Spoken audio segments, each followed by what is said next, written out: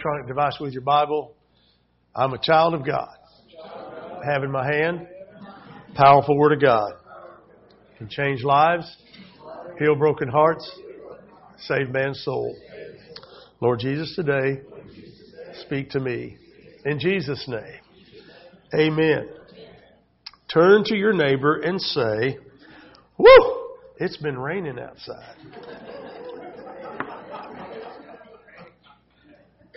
Now look back at that neighbor and say, "Woo! You look great today." I look back at that neighbor and say, "And I love you."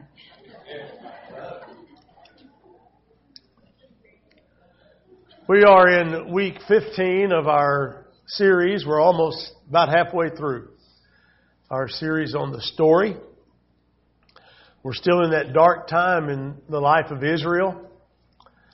The kingdom was torn in two. We looked at last week and saw how disobedience, walking away from God, caused the kingdom of Israel to be split in half.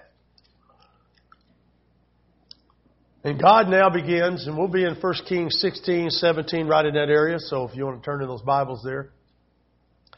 God was getting ready to send some warning signs, and in research I found some warning signs I thought would be fun for us to look at. Let's take a look at a few of those. On a tractor, there was a warning label that said, "Caution, avoid death."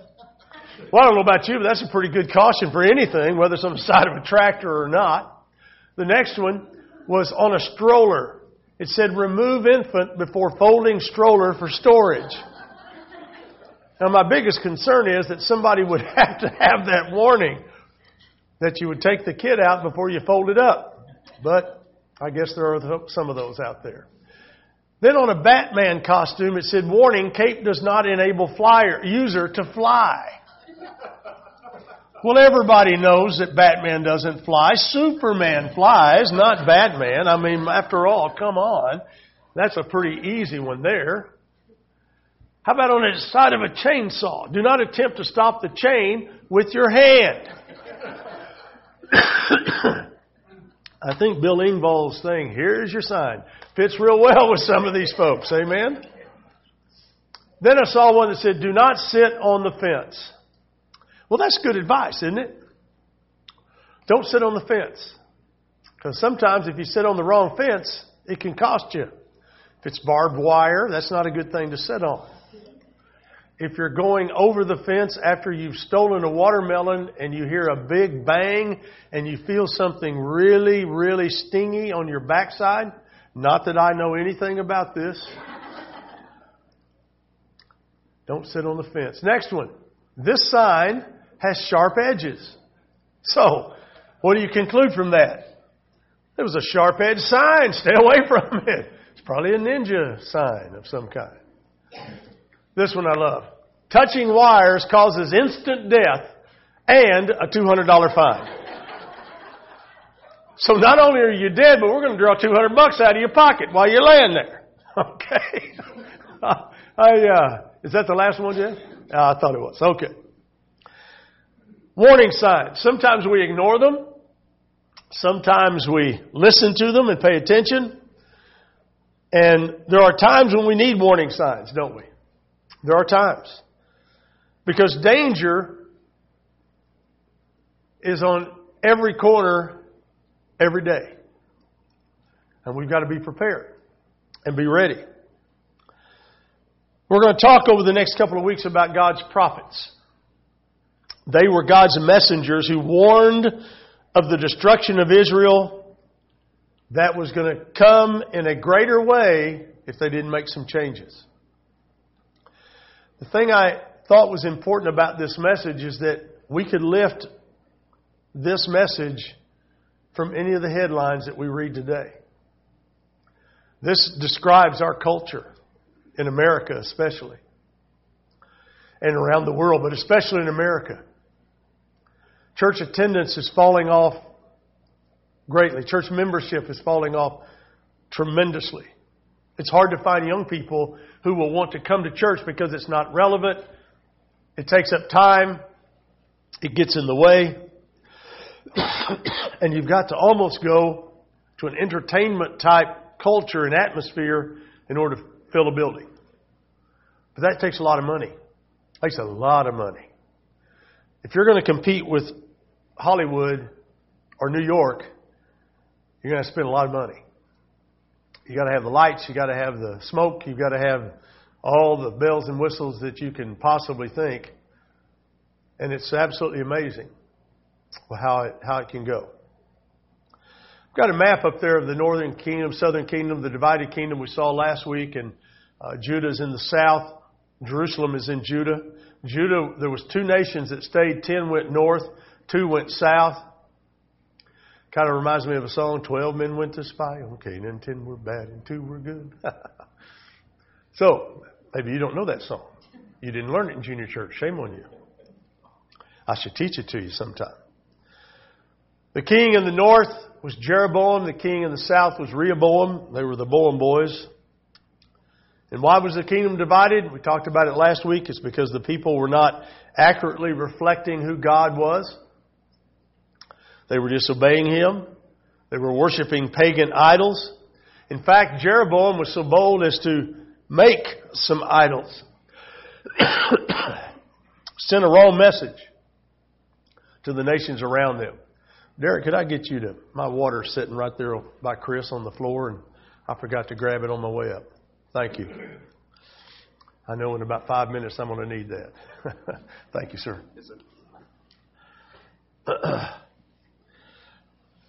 If my mugshot was on the front page for robbing a Quick Trip, that wouldn't bode well for the church here, would it?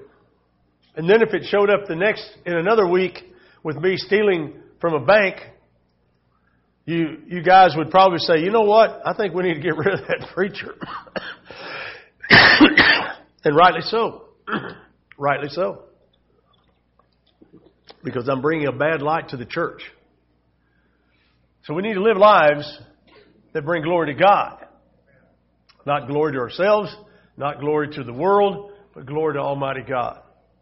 It really doesn't matter whether you're noted or notorious. It only matters that God is glorified through your life. So God is saving a line through the southern kingdom to fulfill a promise to David, which was ultimately fulfilled in Jesus. God sent prophets to His people to call them back. The northern kingdom had 19 evil kings. All of them were evil.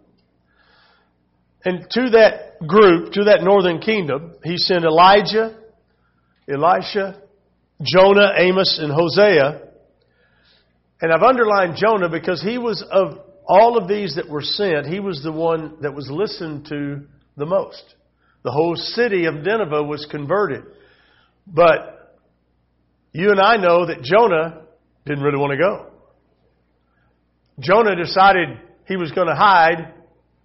And so God took care of that and put him in the belly of a great fish, whale or whatever you want to call it. And 3 days later, he got spewed up on the shore in Nineveh. And then he goes about preaching and the people respond because it started at the king and worked its way down. If you don't change the leadership of a nation, you don't change anything. So you got to start with the leadership of the nation, and they have to be changed and be sincere in it. But one of the evil kings that was dealt with in the northern kingdom was Ahab. Let's take a look at 1 Kings 16. Ahab, son of Omri, became king over Israel in the 38th year of Judah's king Asa. Ahab, son of Omri, reigned over Israel in Samaria 22 years. But Ahab, son of Omri, did what was evil in the Lord's sight more than all who were before him. Then, as if following the sin of Jeroboam, son of Nebat, were a trivial matter, he married Jezebel, the daughter of Ethbaal, king of the Sidonians, and then proceeded to serve Baal and worship him. Now, I don't know about you, but I have never in my life met a girl named Jezebel. Have any of you? Have any of you ever met a girl named Jezebel, other than this gal mentioned in the Bible? Well, I can know why. Because if the name goes with the person, whew. Now, I'll bet you Jezebel was a knockdown, drag-out, beautiful woman outside. I bet you look at her and you go, I bet you would stop and look at her. She carried herself in such a way, and she looked, oh my goodness, she was a 29 in a scale of 10. And she knew how to smile, and she knew how to lift her eyebrows, and she knew how to bat her little eyes, and she knew how to hold her head, and she knew how to smell good. You met some of them? Don't raise your hand. There'll be trouble if you raise your hand.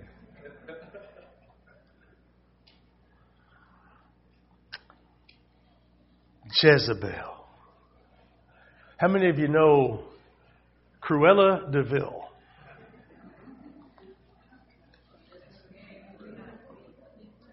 Some of you have a song, don't you? Jezebel's been described as the Cruella de Vil of the Old Testament. But I don't know how pretty Cruella de Vil was. Disney didn't do her any favors. But Jezebel, she was a bad, bad girl. Because when she got upset, Lord have mercy on whoever's around her. And Ahab, as we read, did more evil than all the kings before him. Now that's pretty bad. They were all evil, but they did more. It's kind of like your older brother or your younger brother or sister. See, if you're the younger, the older ones always did more evil than you do. Even if your hand's in the cookie jar, it's their fault for making you put your hand in there. Right? Because you're putting your hand in there to get them something to eat. Amen? See, that's the deal with Brad and Brian. Brad is the younger brother to Brian. Did you know that? When I first met Brian, I said, well, I wanted to see who the good-looking twin was. He said, well, you're looking at him. And he just grinned at me. But they're 15 minutes apart. 15 minutes he's older than his brother. But Brad's showing the wear and tear. You can see it. He's showing it. Evil. Evil in the sight of Almighty God, Ahab was. Built a temple to Baal.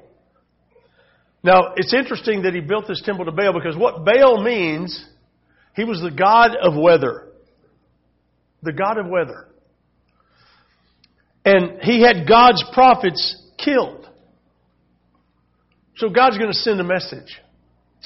You see, when you break the laws of God, when you do the things against God's people, you ultimately are doing them against God. And when you do that, there is a price to pay. Amen.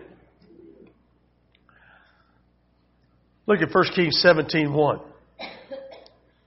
Now Elijah the Tishbite from the Gilead settlers said to Ahab, as the Lord God of Israel lives, I stand before him, and there will be no dew or rain during these years except by my command. Now, I don't know about you, but one of the fun things about summer is you get up, at least there's dew on the grass. Except if you play football.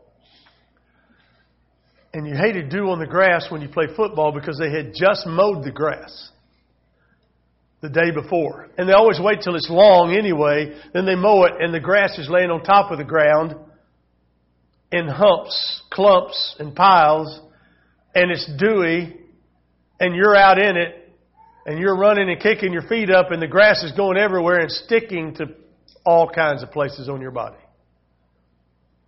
And chiggers are living in that grass. And then when chiggers get to be on your skin, they go, yum, yum. But it says no dew. Not even any dew. So the theme of the prophets is idolatry. You see, God has an issue with idolatry. The first two commandments deal with idolatry, and the story's about God's story, bringing glory to God. It's not about you focusing on something other than Him. It's all about the glory of God. And where there is idolatry, the glory of God is being robbed from Him and given to another. And you know as well as I do that God didn't want that.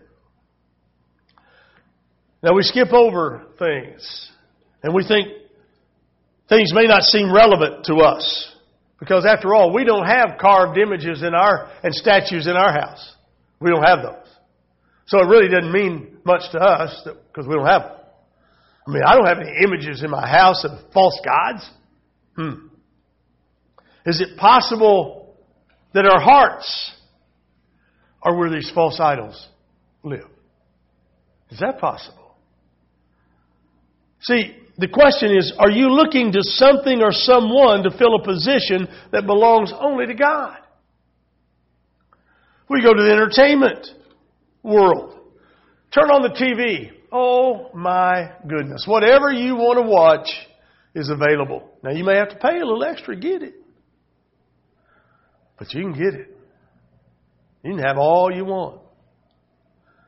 They even got a thing called pay-per-view. Really? I can watch two guys boxing each other, knocking each other around the ring? And I got to pay to do that? Not that they have any idea how much what's. Now I love football, as you know. But I get enough football on Friday night with the almighty championship Trojans. I'll add the championship there. And then I get a little bit on Saturday. Get a whole lot on Sunday. Well, I don't need to pay for any of it. If I got to pay to watch a team play, it was hard for me to go watch TU play when Corey Doris was there. Because I didn't get to be let off at the front of the gate where I didn't have to walk half a mile. I bet you Jeff made me walk 9 miles that night. I'm used to getting off at the gate, going in the gate, and people saying, "How are you, sir?" Not, "Where's your money, boy?" I had to actually pay money to go watch that boy play. That was wrong. That was wrong on too many levels. All of you are going, "Yeah, well, welcome to our world." Okay. How about relationships? When we look to somebody else to fill a void, especially if we're married and things aren't going too good at home, we start looking around. Things are looking better over there. Oh, they just understand me better than my husband/wife. Oh, it's just so much. They seem to know exactly what I'm thinking. So, I wonder. And we begin to think and think and think and think until the unthinkable happens. And then we go, "Man, I don't know how that happened." Really? You've been consuming yourself with the thought of it happening.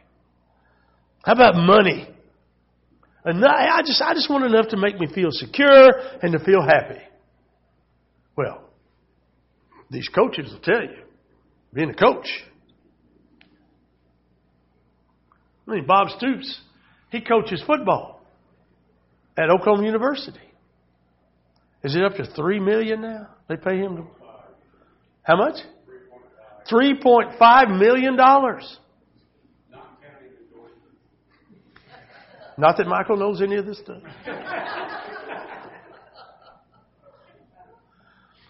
I know Brad and Bryant wouldn't want more than $1 million apiece. I know they wouldn't. In fact, I bet they would go for $100,000 apiece. We get them boys cheap now. Now, I don't know about you, but how many pro athletes are worth $45, $50 million? Zero. That's how many. I love the one guy that was so bold the other night they threw him out for 6 games because he had pine tar putting it on the ball. He had it right here on his neck like nobody's going to see. Okay. Love it. Love it. But yeah, I got to have money, got to have money, got to have more money. And the more I have, the better it is. So we begin to ask someone or something to do more for me than what God wants to do for me. Maybe we can identify some of the idols in our lives. The prophets came to point out the reality of idolatry in the people of God. Kyle Idleman, we did a study through one of his books a year ago called Not a Fan. He wrote another book called Gods at War, and it deals with idolatry. But he asks a series of questions in this book that are really, in fact, I think the teenagers are studying through this book. But it asks a series of questions that I think are really pertinent for us. Let's take a look at some of them. What disappoints you most? What disappoints you the most? Is it your career? Is it your finances? Is it your marriage? Something you put your hope in besides God? Another one is, what do you complain about the most? Oh, you don't complain. I understand. You don't complain at all, do you? You get behind the wheel of that round wheel, and you start down the street. The first thing you can praise God for are those neighbors who've parked in the wrong place. And you've got to back your car out just a certain way so you don't hit their car. And then you get down to the end of the street, some goofy kid runs out in front of your car. Where's the parents of these kids? I mean, you haven't even gotten 3 blocks and you're already so steamed up you don't know where to go. And then you get down to that traffic conglomeration out by Reese's to get on the turnpike. And sure enough, you get there and the green light on this side turns red. Which means you've got to sit through all the progression of all those other lights before you can turn. You see what's happening? Then you get on the turnpike only to find out that your turnpike, and they don't even say thank you anymore. And you're going through there and it just looks at you. Low balance. It's not going to be a good day. What do we complain about? Where do you make financial sacrifices? What worries you? What scares you? What makes you mad or angry? Where do you go when you hurt? Well, for some, they run to the refrigerator. There's mine. Got to grab some of that comfort food. I look through there and see what I can eat. Because that food never, ever, ever talks back to me. That food never, ever, ever says anything but, I love you. I love you. And if I should ever, ever, ever have in my life again a bowl of butter brickle ice cream, you know I'm fixing to die. And I will die gladly eating my last bite of butter brickle ice cream.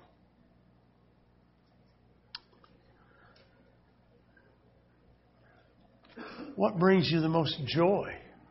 Is it the relationship with Jesus? And then whose applause do you long for? Whose applause do you long for? Do you want a boss or a spouse or a parent or a friend or a boyfriend or a girlfriend just to tell you how great you are all the time? Because folks, we're not great all the time. We struggle, don't we? Yeah, we do. But we need encouragement. And positive words can build encouragement. Amen? A pat on the back can build encouragement. A hug can do a lot to help you. I love my little grandson. He likes his papa. And he runs. He'll find me, man, and he got those arms up. He wants to be picked up right now. And Cindy will try to come and get him, and he turns his shoulder away. And his papa inside's going. But I know what's going to happen. That boy's going to figure out who's buttering the bread before too long. And he knows it ain't me. That's all right. I had a friend when I was a kid. We were about 9. He loved pocket knives. Any of you have friends like that? Maybe you were one of those people. And we were both surprised to find at Pizza Hut, in the gumball machine, you could get one. Now the only problem was, we thought we had something really good, and it comes out, and it's really worthless. It looked like a pocket knife, but it couldn't cut its way out of a piece of paper. It just wasn't the same.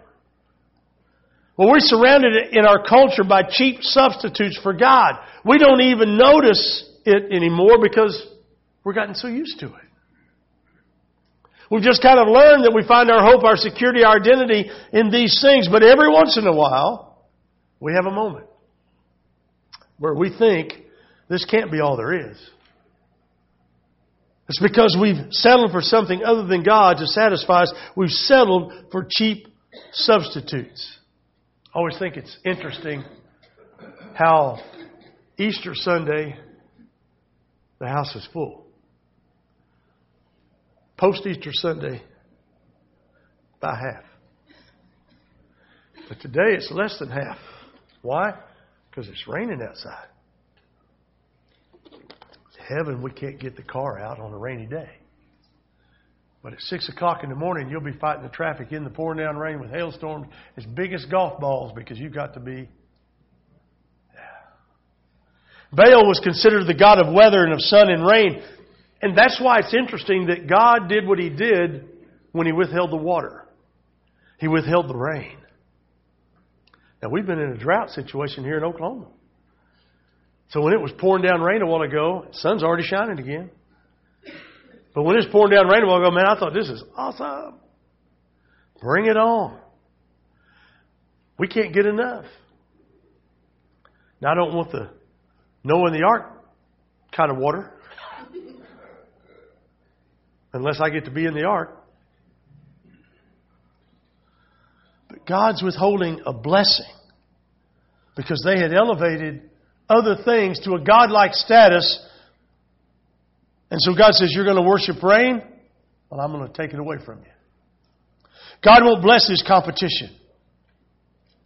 We ask God to bless us financially, but we're not going to give to it.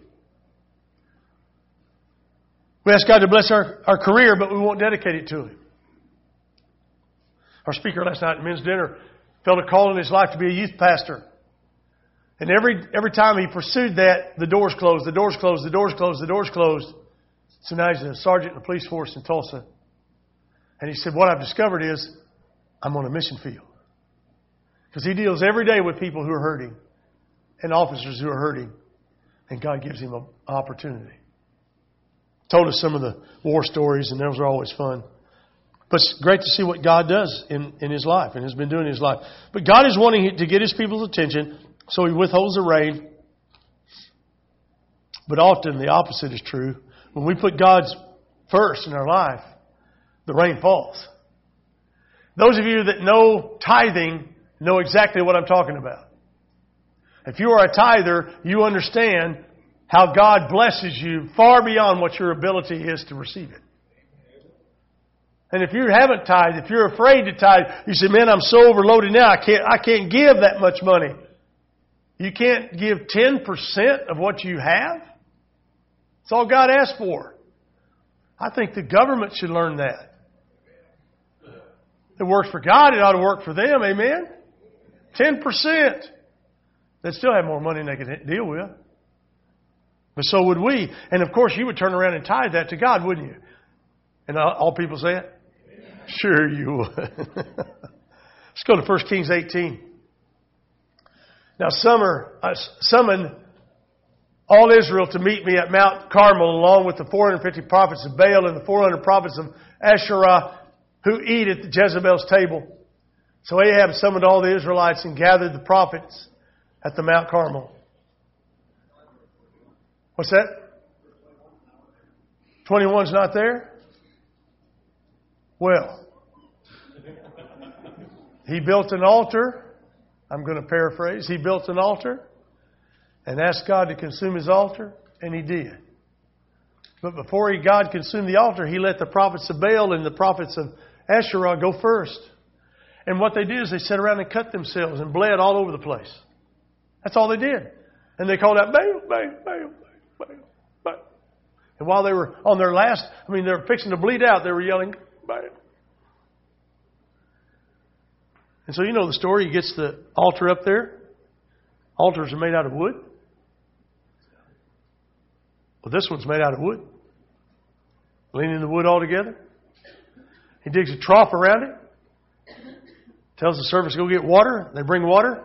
If you pour water on wood, it usually doesn't burn very well. They not only poured water, they kept pouring water, kept pouring water, kept pouring water till it filled up the trough and it ran over onto the rest of the mountaintop.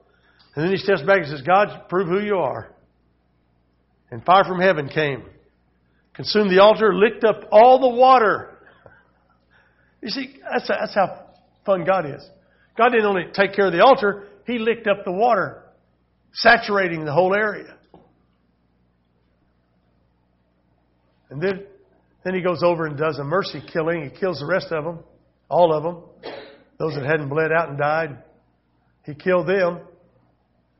That's a lot of people. I bet that boy's arms were wore out. Jabbing and slicing, jabbing and slicing. And then the Bible says he outran the chariots back to town.